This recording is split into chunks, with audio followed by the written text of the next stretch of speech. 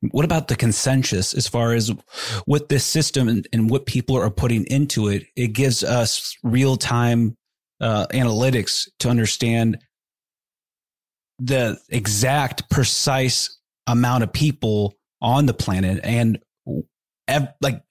everything on everything. If we were to really maximize this. Well, that's the at the maximization. That's sort of the libertarian fantasy of everything being marketplaces. The market is a superintelligence. It's a lot of human brains working together to get this information that's better than any individual can have. How can you create a transformation in others if there's no transformation in yourself?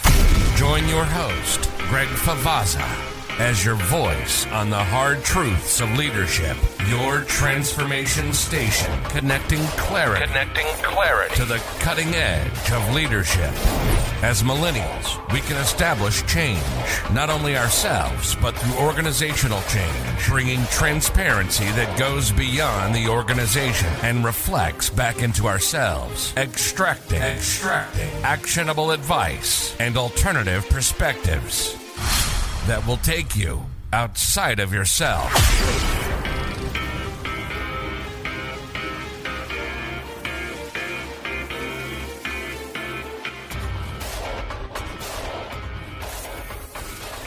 All right, Noah Healy, welcome back to your transformation station.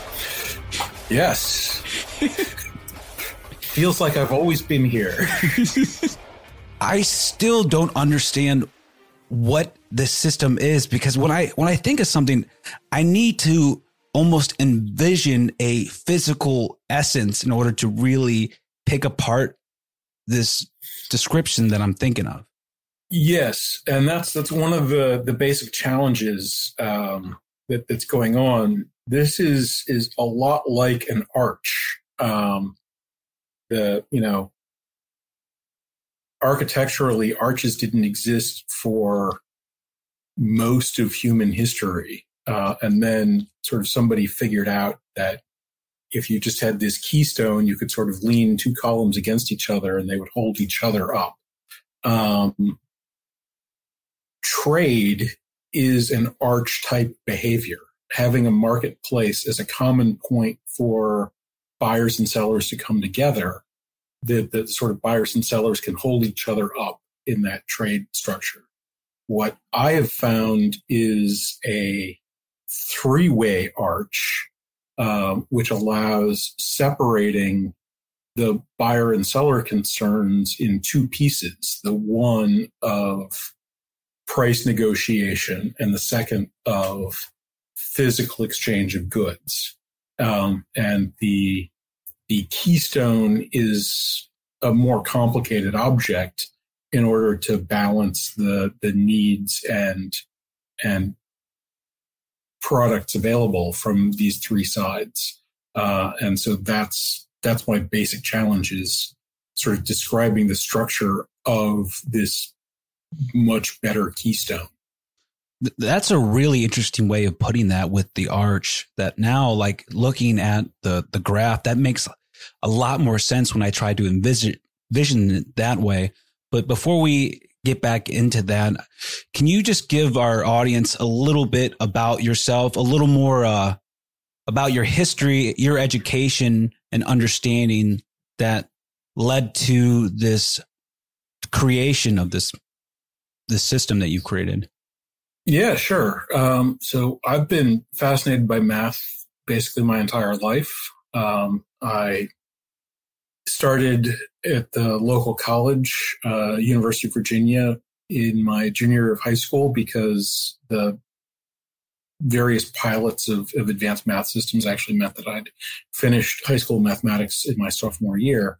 And then I sort of transitioned I almost transferred from high school to college, continued my education there, and wound up in the engineering school and didn't really have a specific life plan in mind, but liked math, knew I was really good at it, and figured engineering was sort of a good fit for that talent structure. Bounced myself into the nuclear engineering program, basically just because one of the deans that I knew was a good teacher was teaching an introductory class. The department itself had been dissolved the year before I became a full-time student, but it was still around and some of the classes existed. And the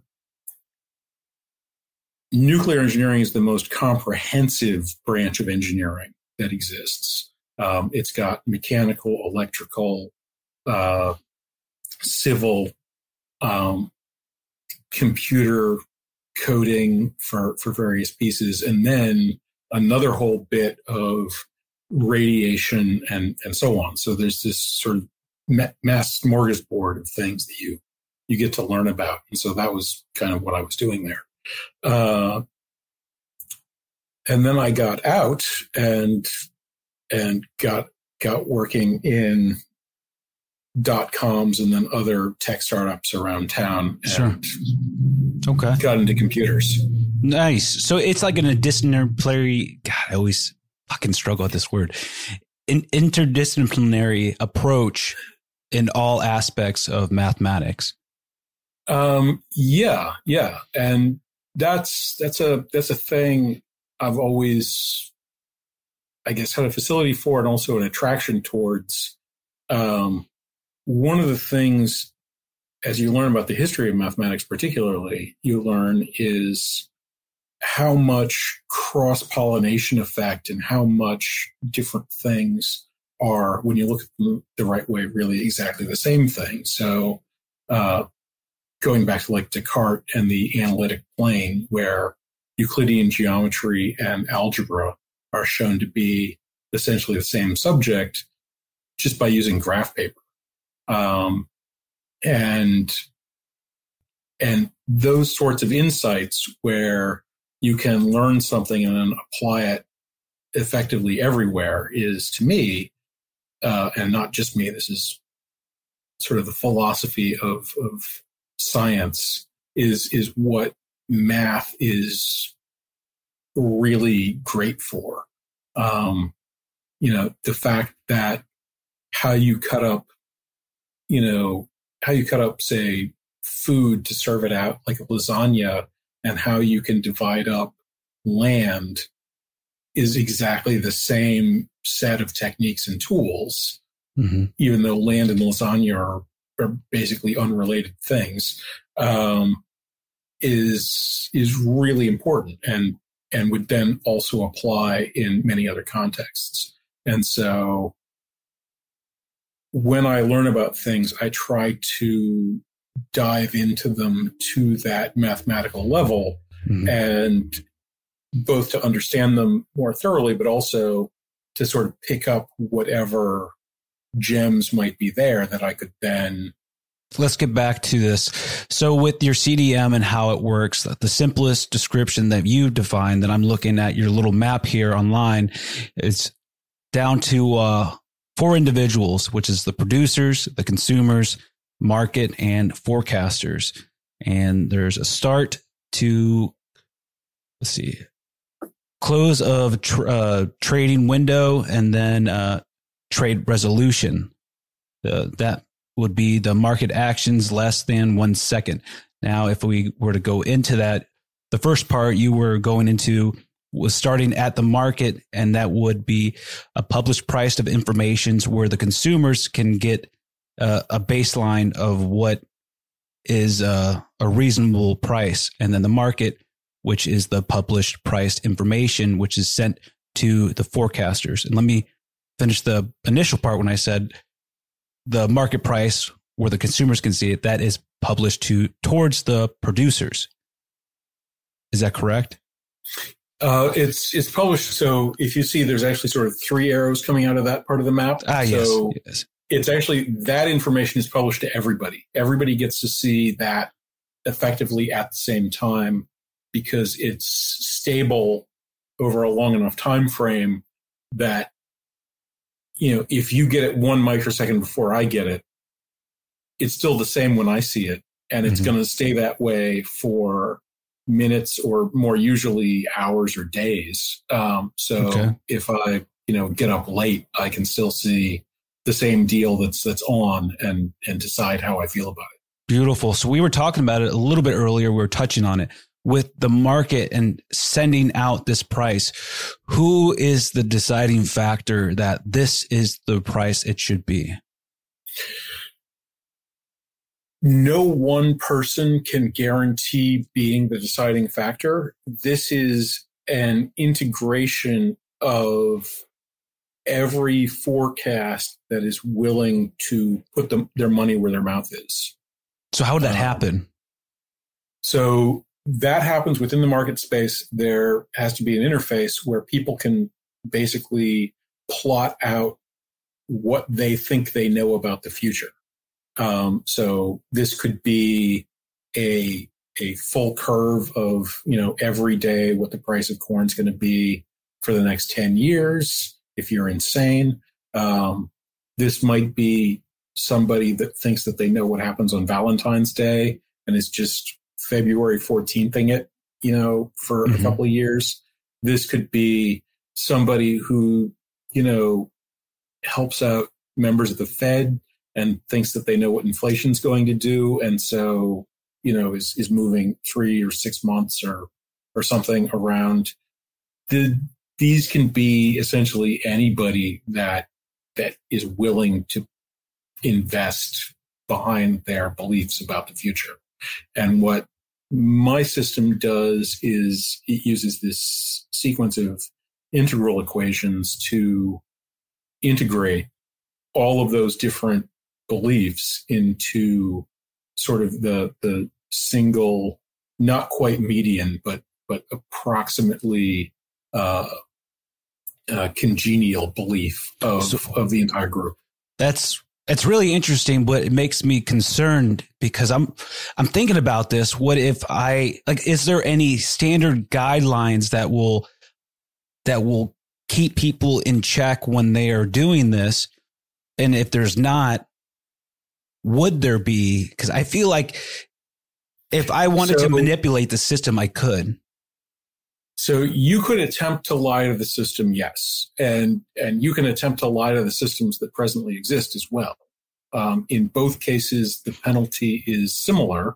It's very costly to lie to the system because the system as a whole has more information than you do and is looking for the truth. And so it punishes people that are wrong, whether they're lying or not. It's also completely independently of how this thing goes on. It's illegal to intentionally lie to the system. Now, right now, that's something that can't really be prosecuted because it's fairly difficult to detect. However, within CDM, a lie about 3 years from now isn't that big a deal. The world has a long time to sort of figure out that you're lying and go in and correct the record. The material lies would be both large and short term within a CDM. And those are both extremely expensive and, if successful, extremely detectable. And so intentionally lying to a CDM is not only economically ruinous, but also physically dangerous because it's against the law. And the proof would be trivially easy because you essentially have to say, I think this thing that's obviously false, and I'm going to spend billions of dollars to make you believe me, and then have it be demonstrated to be obviously false, at which point your billions of dollars help ameliorate the costs that you imposed on everybody. Yes. And you go to jail. Okay. Let me just explain this. The CDM, that's a coordinated discovery market, and that's based off core disk with your business here. Now, you did touch on the very last statement there with people that were to invest money to try to, as much as they can, to get people to believe in them, even though it is a lie. But okay, now there is a there's some backlash that would happen and he would go to jail. Now, how do we make this actually a solid system and not just actually fundamental? Well, so that's one of the things that's interesting is that the solidity comes from the participation. So this requires at least 50 people to be using it to work. And this isn't particularly unique. The existing markets require this competitive nature of buyers and sellers to come on in order to regulate them. When they lose that liquidity, their marketplace falls apart. And in fact, there was an incident around 6 or 7 years ago where the beef market had become so thin that a single traded contract actually shifted the entire marketplace by something like 10% or I can't remember exactly what it was, but it was an incredibly large number. So, imagine if somebody sold one share of Amazon and Amazon went from being a $2 trillion company to a $1.8 trillion company as a result of that single share selling. That happened to the beef market. So is there I'm trying to look at the integrity behind that, because that's why I was trying to frame earlier and I couldn't get it out. So between that and the stock market and cryptocurrency, like how do we maintain that structure where we can do that? Well, so marketplaces, and this again, Adam Smith, rest integrity on self-interest. Okay. And there are both theoretical and empirical economic modeling from game theory and history that demonstrate that relying on individual self-interest is pretty rock solid. People cannot always know or act in their own immediate interests, but by and large, on average, we do a pretty decent job of wanting what we want and doing what we do in accordance with those desires. And so within a CDM, a person who's telling the truth about what they believe and acting in their own best interests based on the information that's presented to them will have the highest rates of return that are possible within the CDM for them. And those rates of return will be significantly higher, whether you're a producer, a consumer, or a forecaster, than what you can achieve within the existing marketplace. Now, let me ask you this. Is there a second system in line that almost challenges the consumer's choice?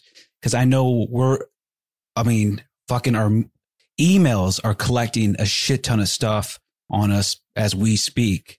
So I'm looking at it as, okay, if this individual is deciding to go down this route, but the data says he is not, would it challenge him, or would it actually let the producers or the forecasters alter something within the market?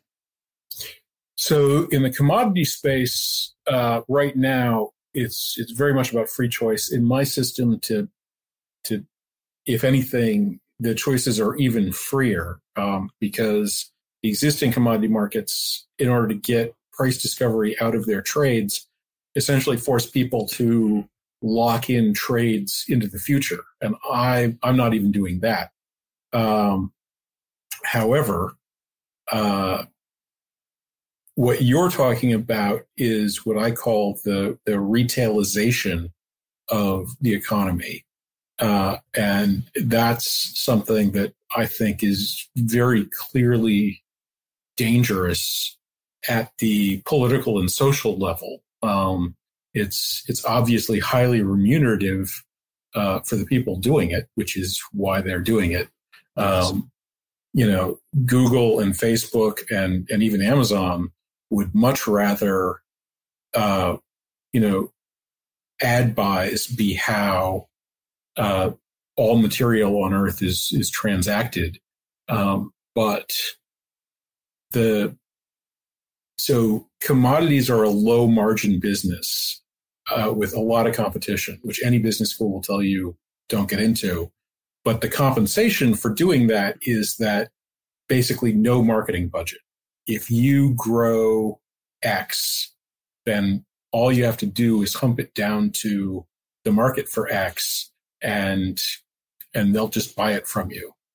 You don't have to find, who likes these little gewgaws or whatever. Whereas if you are in the retail space and you make a new kind of potholder, you gotta fight for market share in the cutthroat world of potholders. So the marketing people who have sort of eaten the business world think that that's great, that everybody should have, a multi-billion-dollar marketing budget to fight for market share within the whatever. But our lives are based on the ubiquitous availability of high quality raw materials. And if the marketing people manage to change things like the oil, steel, wheat, rice, beef, pork markets into the,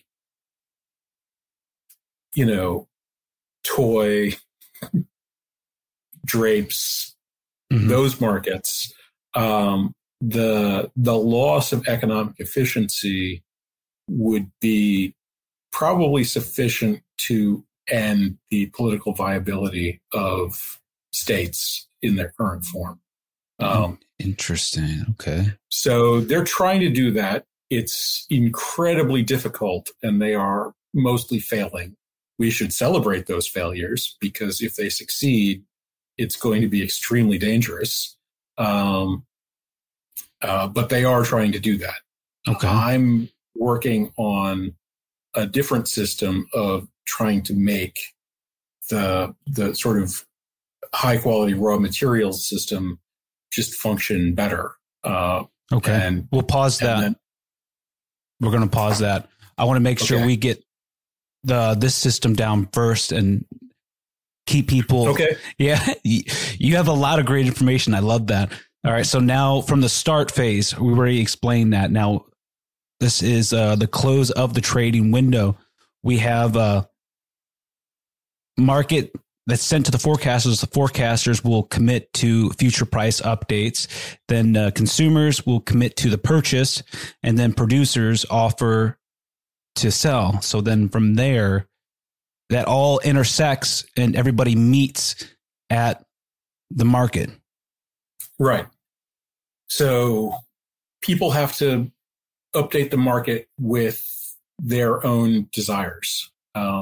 This isn't some sort of predicting human behavior thing. This is a aggregating and managing human behavior thing, which is a subtle difference. So the commitments, starting with the forecasters, as you did, are basically what I'm doing about the future. What the existing system does about the future is it actually commits to trades in the future. I have this commitment to price information about the future. So if it doesn't commit if it doesn't predict human behavior, to me, it sounds like it does. Does it collect psychographic data?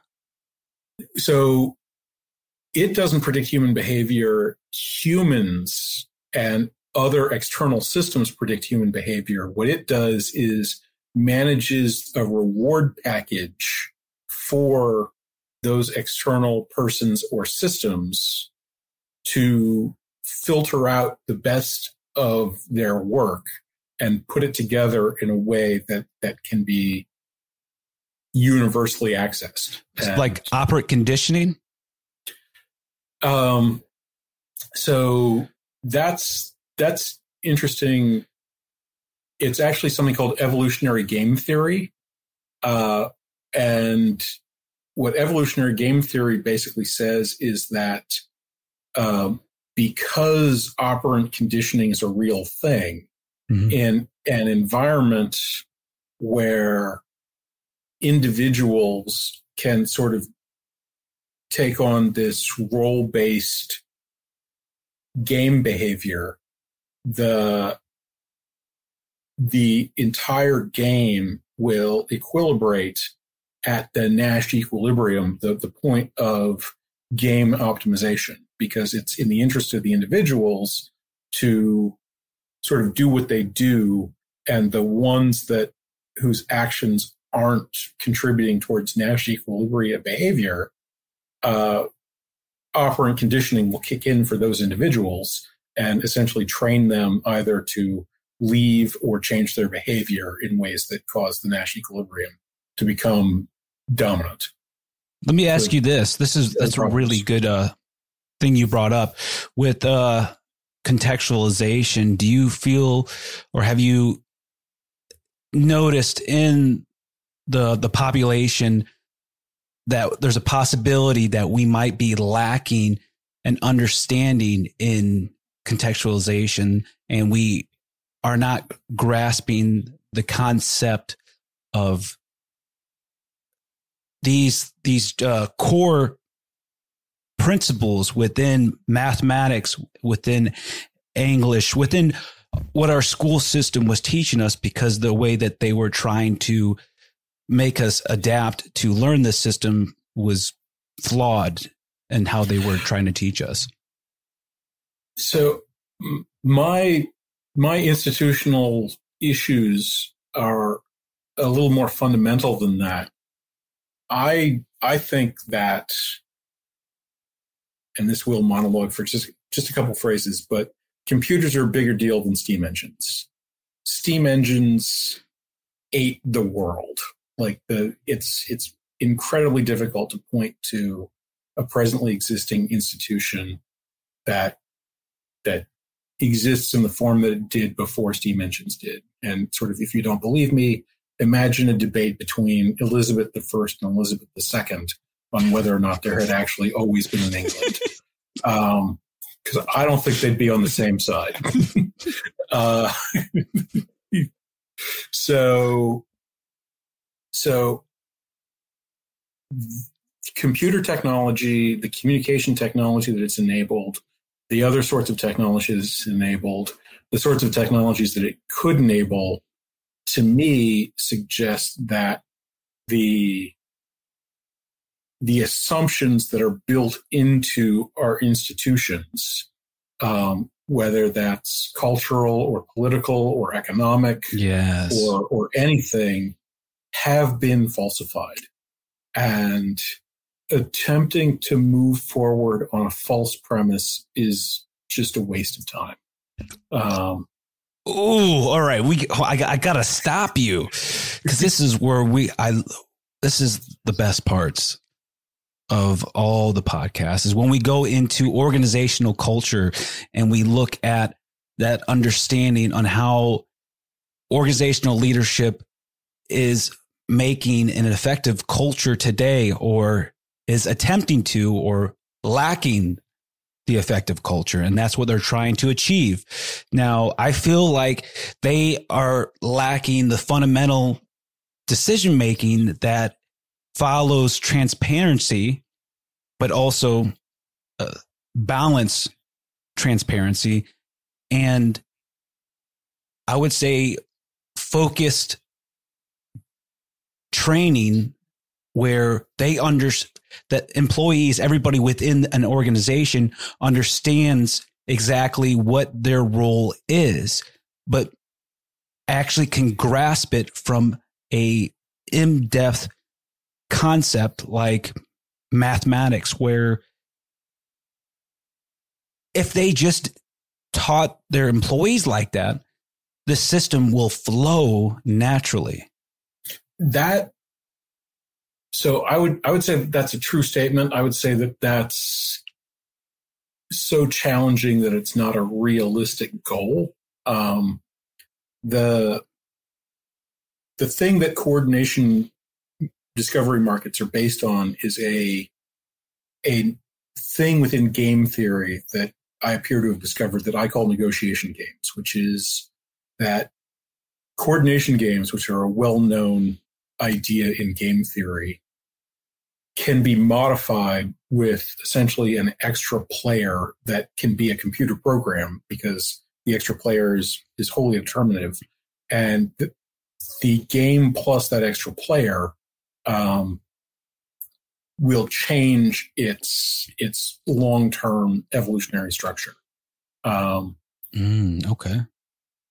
And that's essentially how my sort of Cordis company, the marketplaces that I'm talking about, that's how they function. The market operator is essentially writing the code and playing the game of that extra thing to cause the marketplaces to function as marketplaces, but do so less expensively.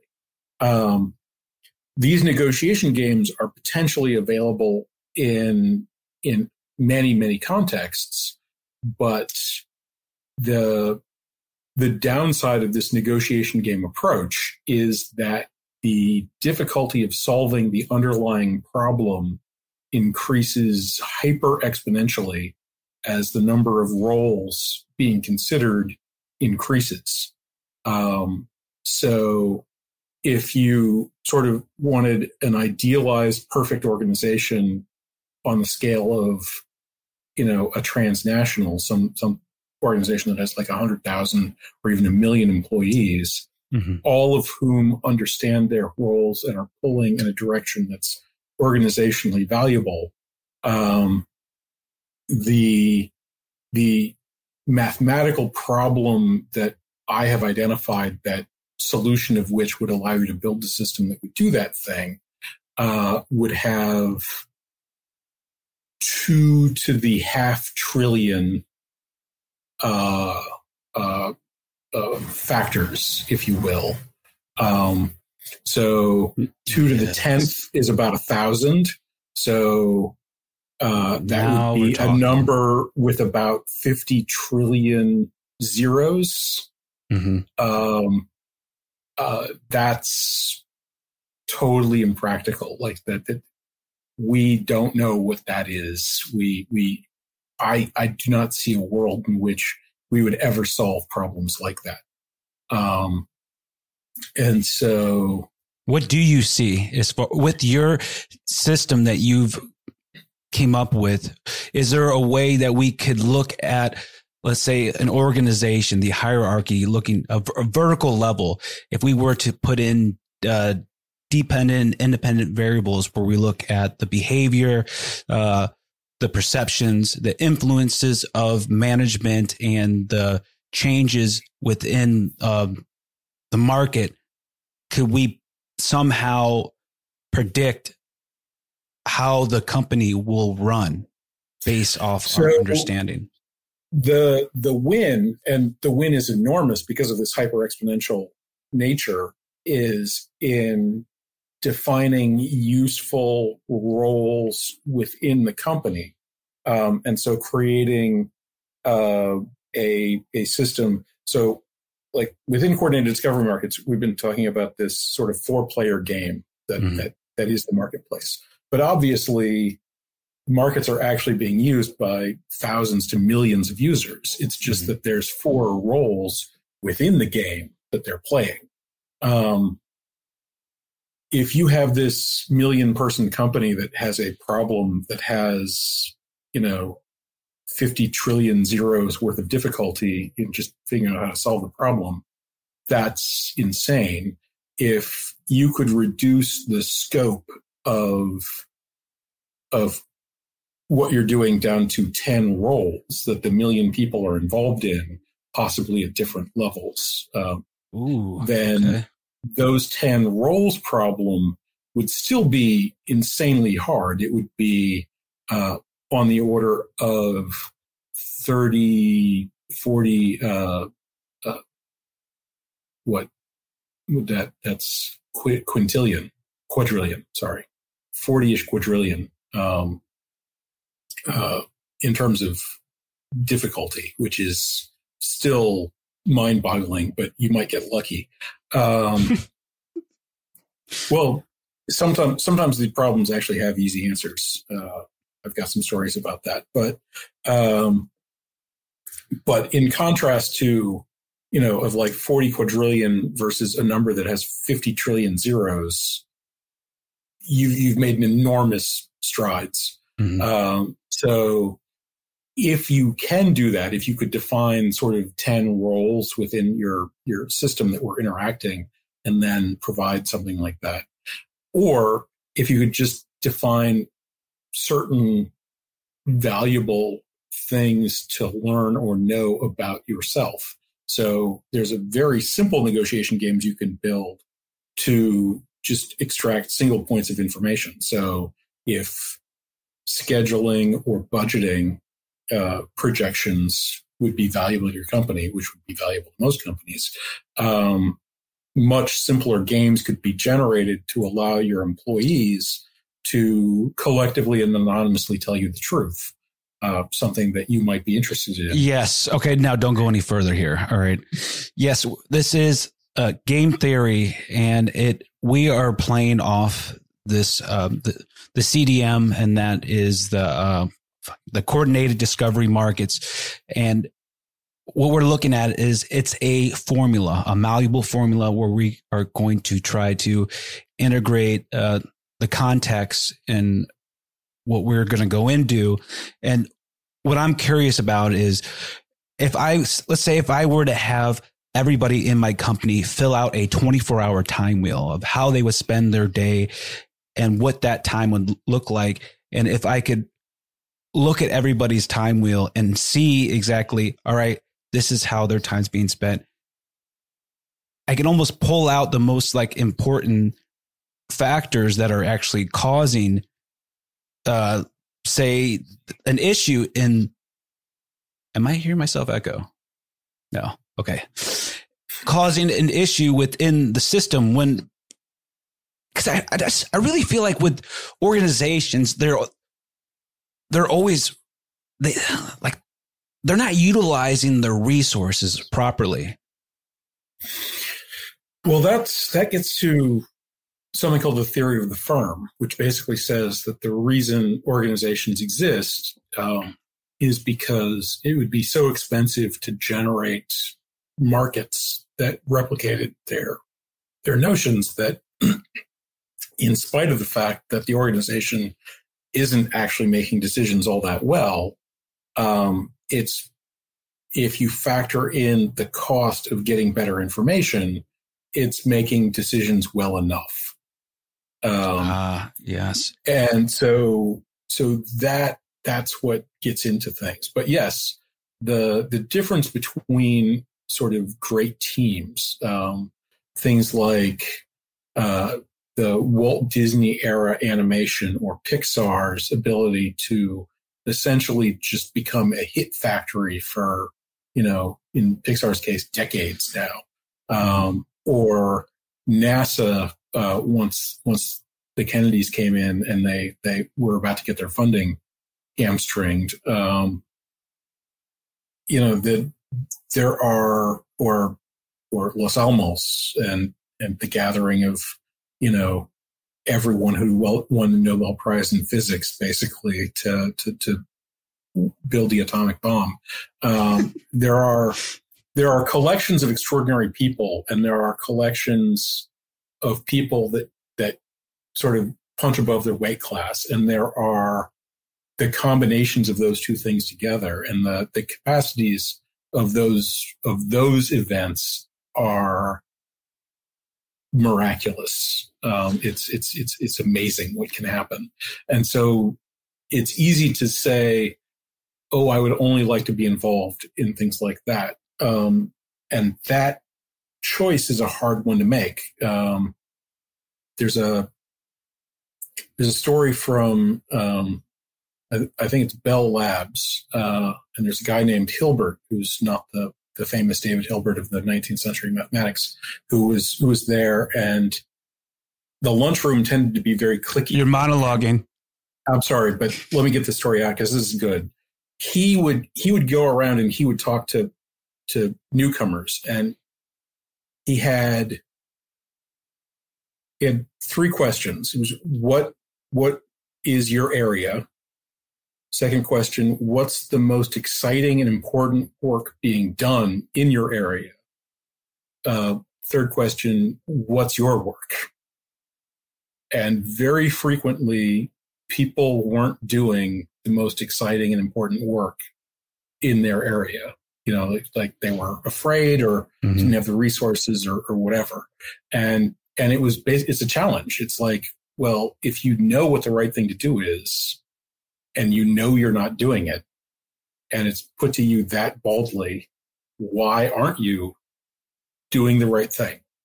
And that's sort of a personal challenge of your mental toughness or spirit or whatever.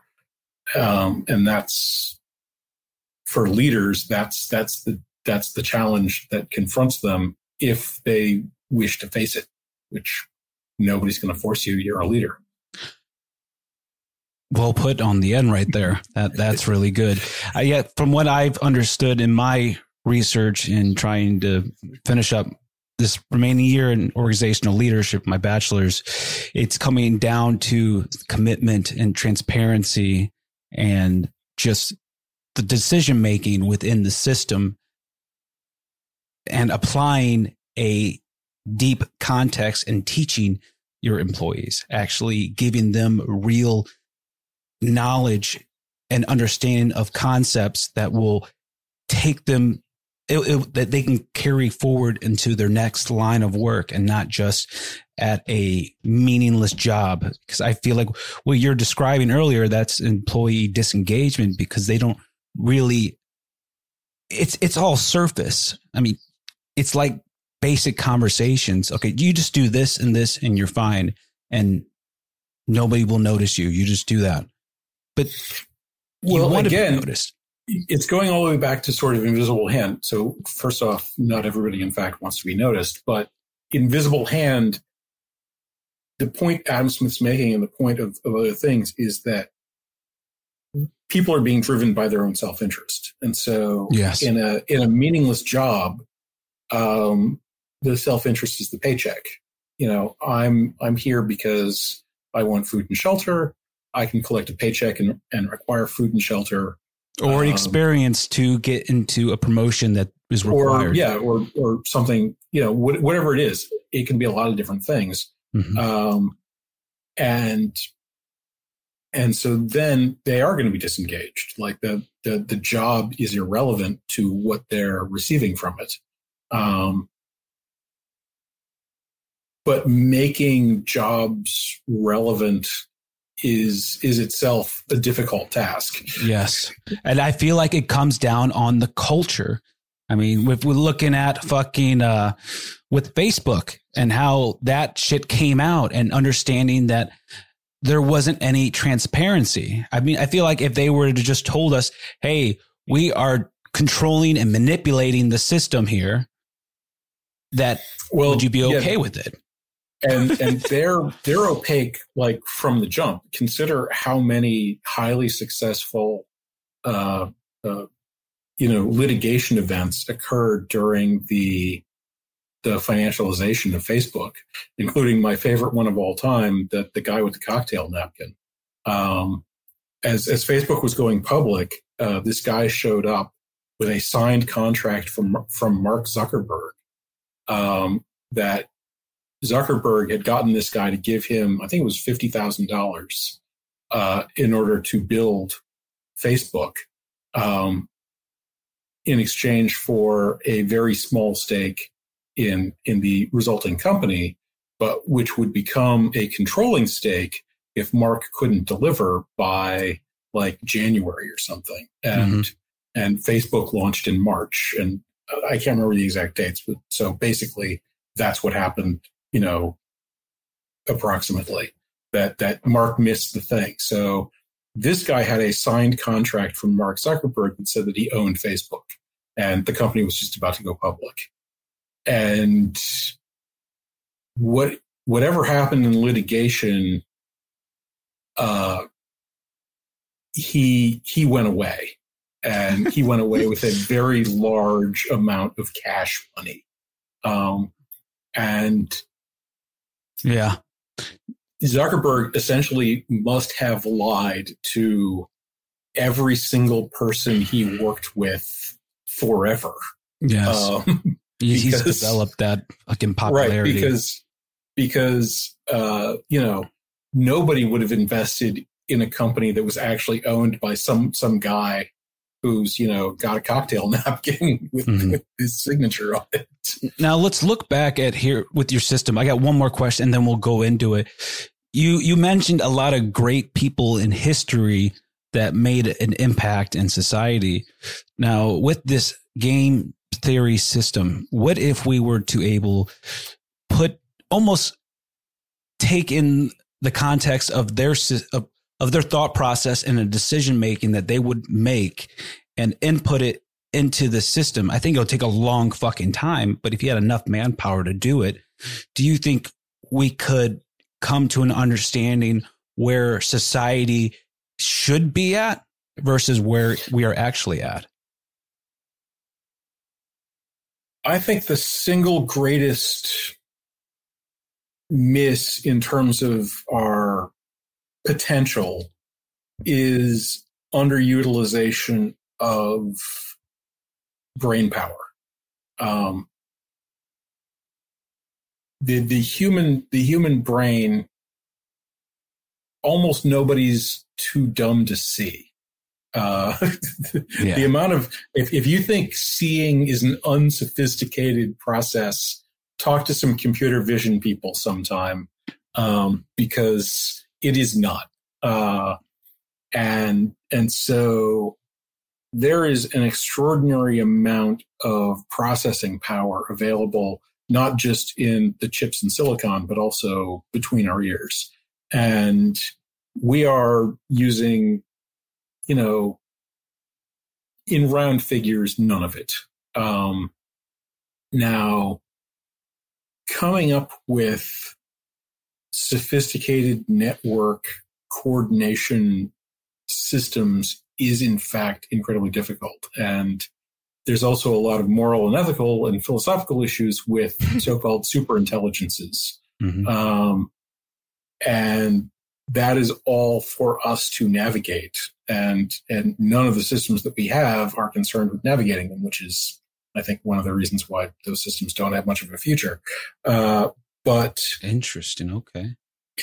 But the degree to which we can create systems which allow people to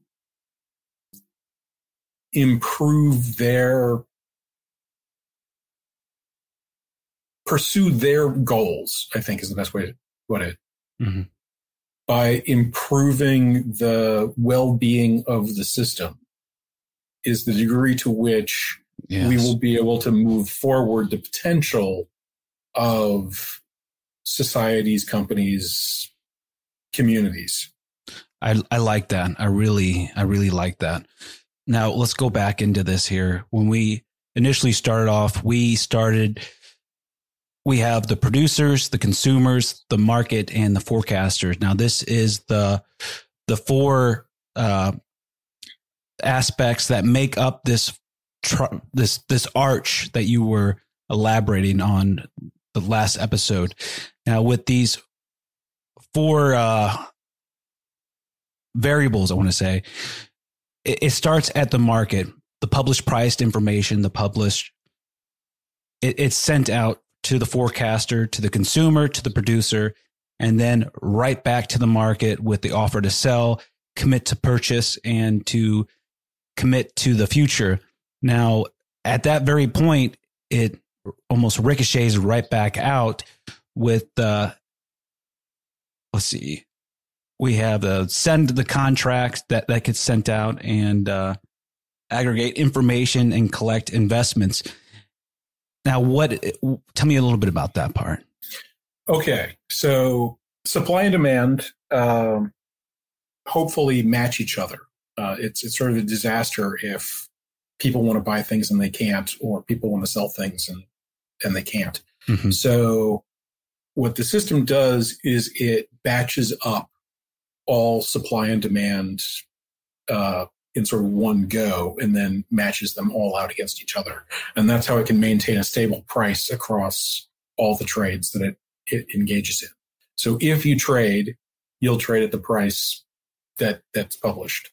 And you will trade as long as you're either sort of below average or on the side which has matches for all of its demand, which if supply and demand match, everybody on all sides will be at that level. And we use this bottom-up settlement strategy where essentially we try to fill the first item of everybody's order and then the second item of everybody's order and so on. And so what that does is it minimizes the marginal cost of misses. So it's not the struggling farm family that can't make the one and only trade that means that their kids can't, have socks to go to school. It's the, factory farm that owns half of Kansas that loses 1% of their trade today and can then sell it tomorrow, which isn't ideal, but isn't as costly as the hedges that they currently have to engage in. So they're still better off.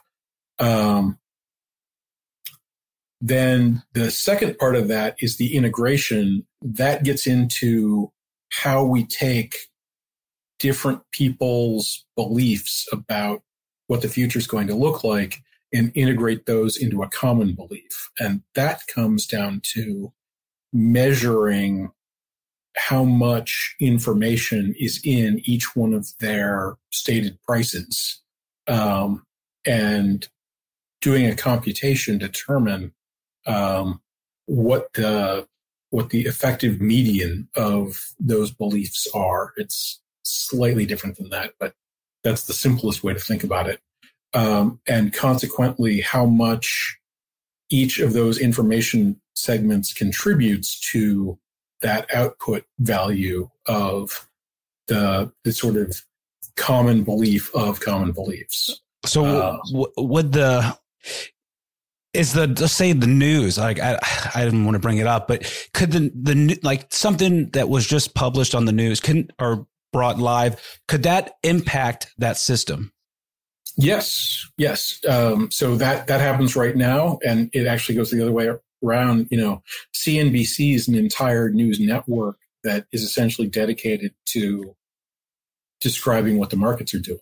Mm-hmm. Marketplaces are a lot of different things, but one of the ways to think about them is that they are the world's most reliable and valuable news source. The Austrian economists did the work on this, and they basically point out that in a functioning price discovery system, price is 100% of the information that you require to operate your business decisions. So interesting. I like that. Something like the price of oil, the conflict in Ukraine, the availability of oil, transportation, and production all around the world has an enormous number of incoming factors. But basically, just by looking at the price of gas, you can decide how much to drive your car. Yes. You don't need to comprehend the entire physical universe and how it's interacting with itself. The price alone is enough to give you that information. And the price is two-sided. The price alone is also enough to give ExxonMobil and Shell and so on enough information to determine how they should put together their strategy for transportation, extraction, refinement, and so on. So price is this sort of two-sided piece of information that enables the invisible hand to function. Beautiful. Well put. I like that right there. That made it so comprehensible right there, the way you put it. So is this like a representation of the stock market or a creation of a crypto something. It seems too familiar. This is an alternate way to build something like a stock market.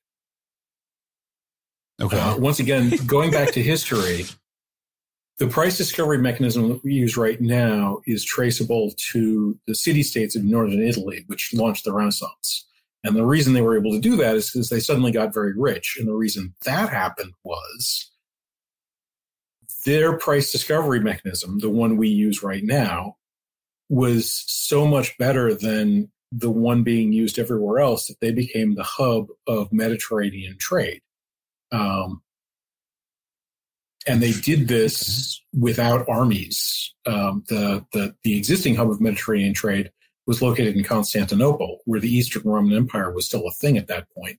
And they had radically better strategic position, radically better location. They had armies. They had vastly deeper culture and history. But their economy didn't work as well.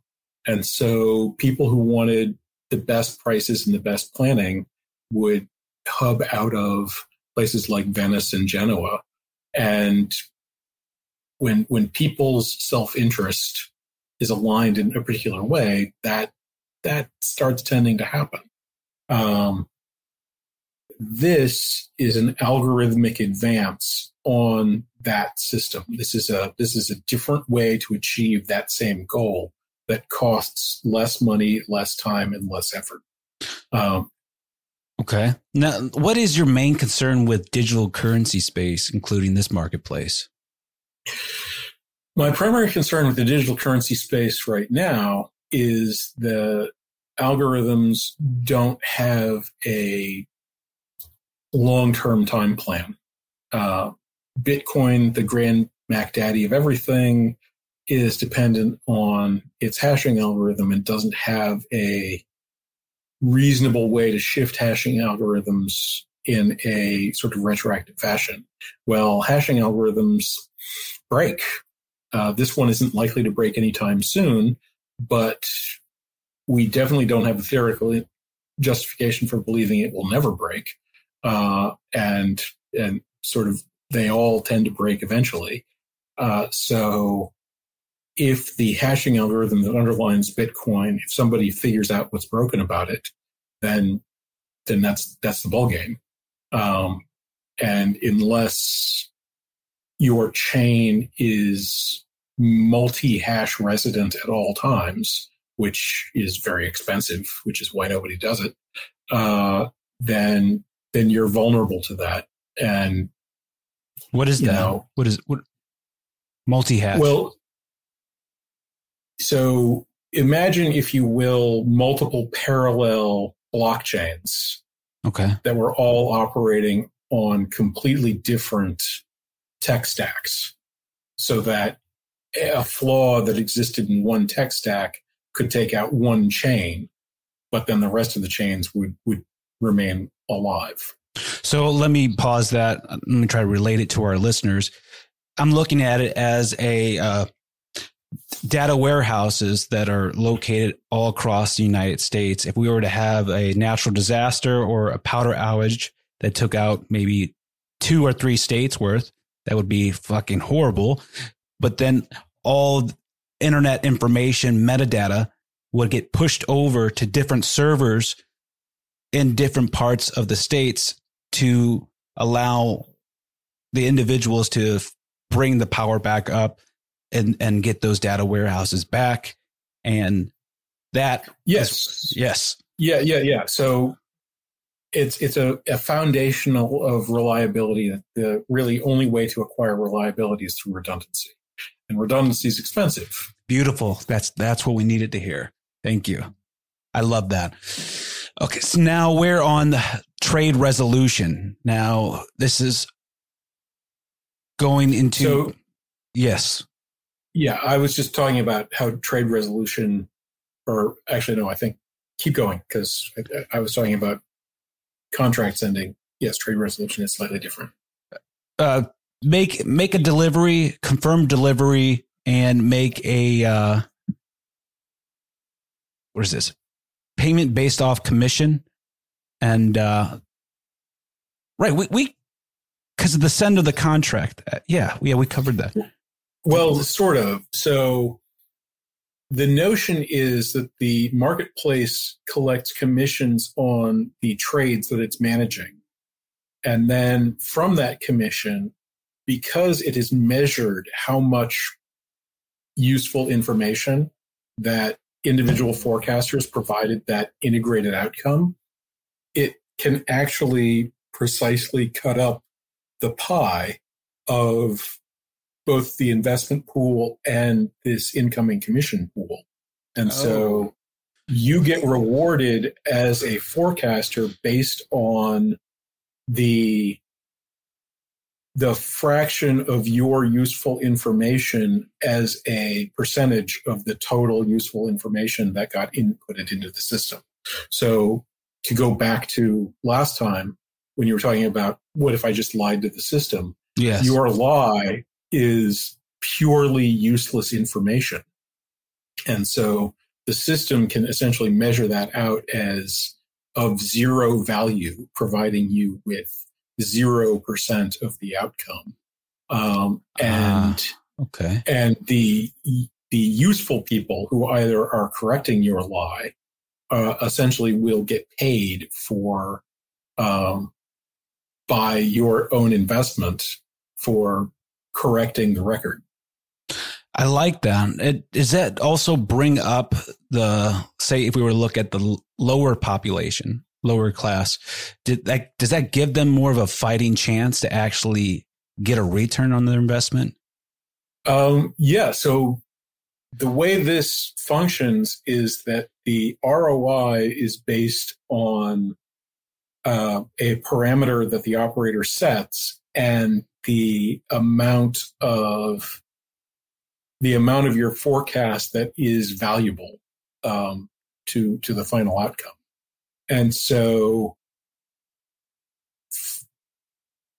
everyone capable of the same level of accuracy can get the same ROI within the system, which means that since the producers and consumers themselves have some degree of knowledge about the system, it is possible for them to not make huge investments, but make small investments around their beliefs, have those beliefs aggregate together, which definitionally has all of the information required, because what the producers and the consumers collectively think the price is what the price actually is. And so they can invest in this positive sum, high rate of return system at a very low level and still get the price information, which is what the marketplace cares about. And the only way to sort of short circuit that would be for a sophisticated investor to be able to anticipate before they could know what they were going to know. They would have to sort of know ahead of time and use up that useful information reservoir in the system.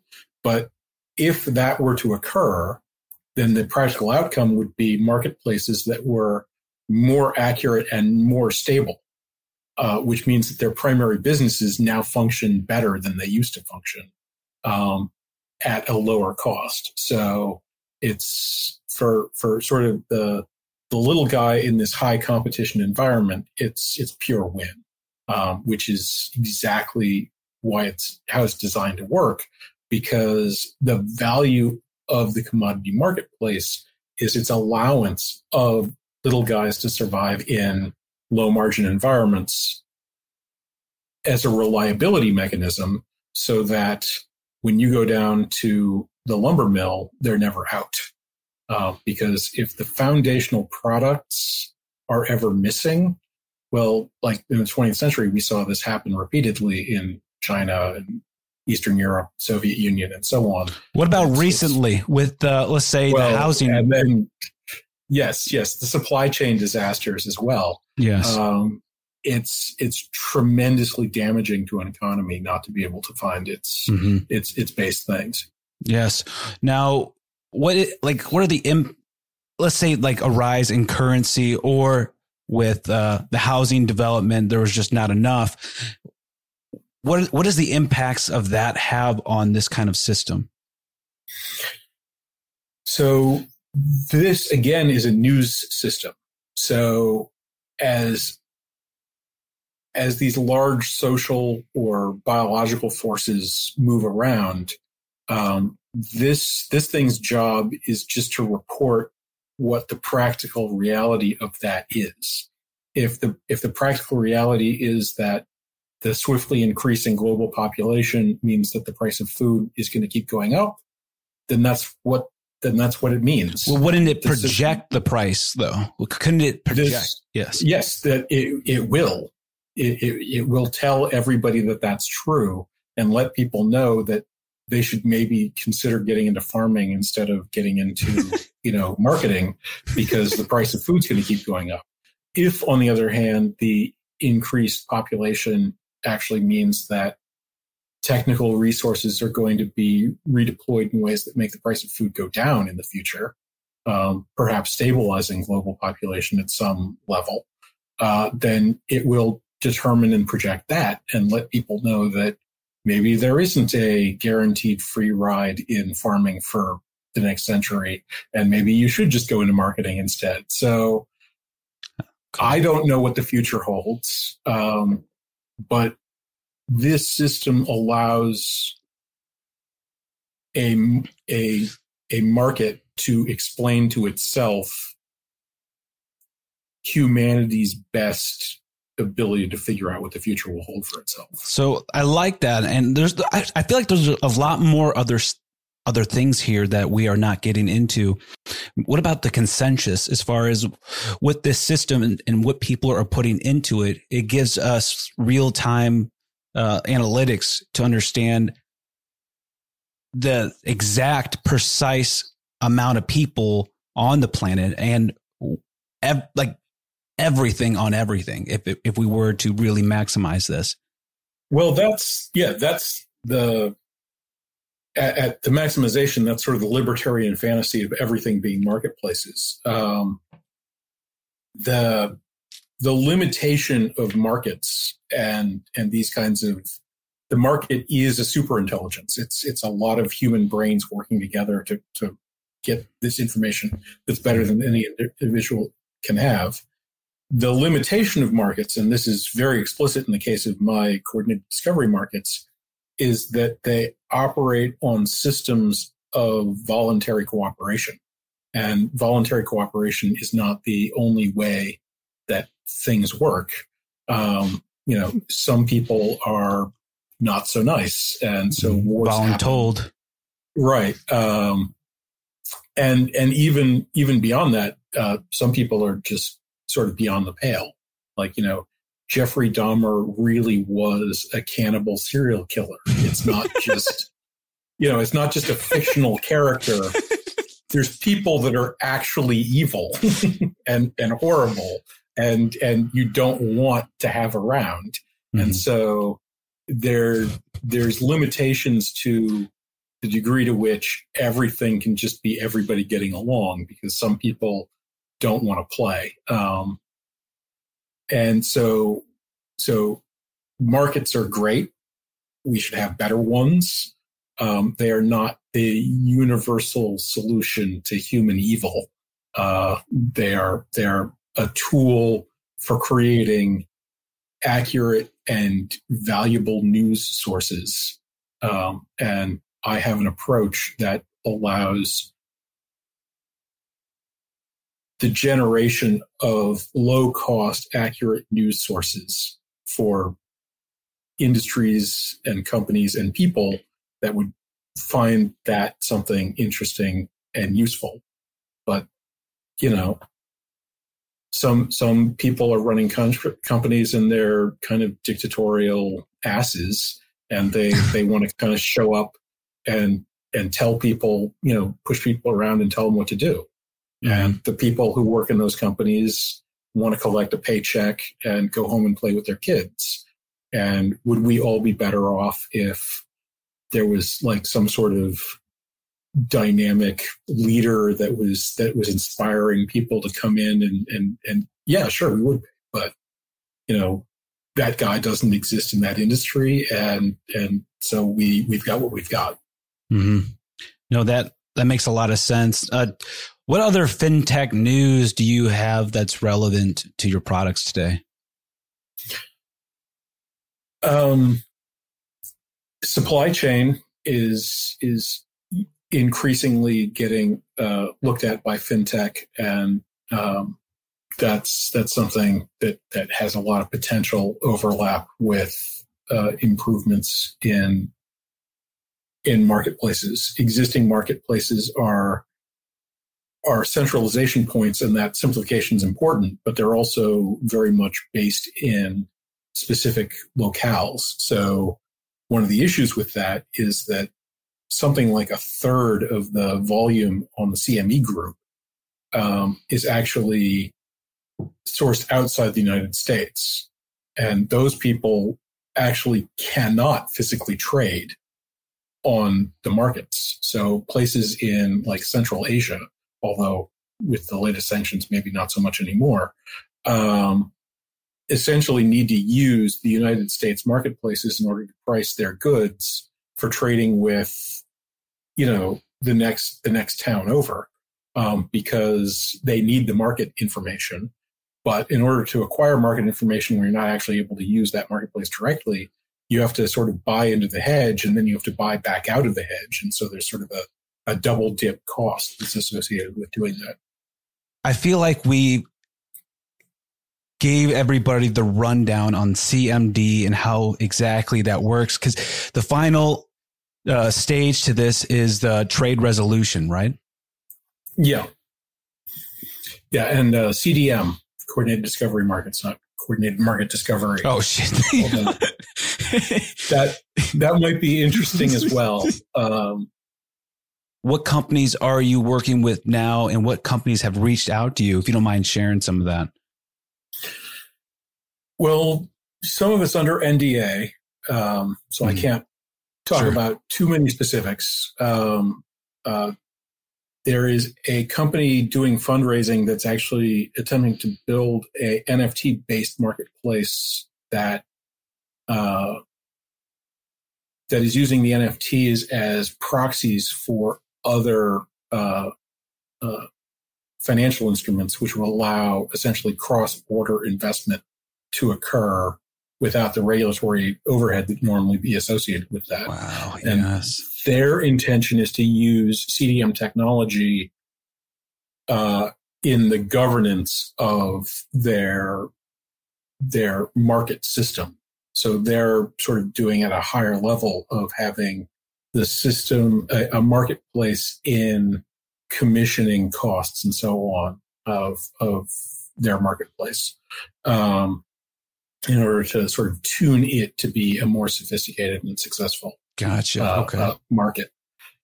People that are really interested in this system you develop, maybe they are kind of they're actually in the same pool and they're trying to develop their own system. What are some recommendations that you would make to people that are engineering something very fascinating, or leadership personnel that want to step up in their game? Like, what would you tell them? Well, feel free to reach out to me. I'm happy to talk about these things. I'm also, consulting services if that's the kind of thing that you're up to. But if you want some sort of reading on your own to do, cannot remember the name right off the top of my head, but the Rand Corporation actually put together this basically children's book level version of game theory that's actually fairly comprehensive and really helps. Other things that are pretty accessible are things like Parkinson's law or the Peter Principle. I've mentioned Adam Smith several times. 18th century literature is a little weird to modernize, but he's actually, it's really well known for a reason. It's actually pretty readable. You go to the actual, back to the actual texts. So to actually read that kind of literature, you got to have that 18th century mindset. So would you actually look at, I don't know, diaries or personal journals to get an idea and then kind of read? No, read Treasure Island. Ah, yes. Treasure Island. It's a great read. Get yourself into the set with one of the finest writers in human history.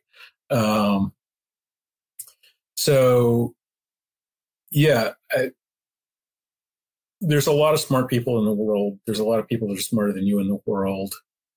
Most of the people who have ever lived are dead. So most of the smart people who have ever lived are also dead. And some of them wrote some stuff down. So that's an enormous resource. Dig in. I like that. Well, I do appreciate you coming on to your transformation station, Noah. So I really do thank you for your time. Thank you. Alrighty. You take care. You've been listening to Your Transformation Station, your voice on the hard truths of leadership. We hope you've enjoyed the show. We hope you've gotten some useful and practical information. Make sure to like, rate, and review the show. Remember, Your Transformation Station is on all major platforms, including Facebook, Instagram, Pinterest, TikTok, and YouTube. And visit the website. Till next time.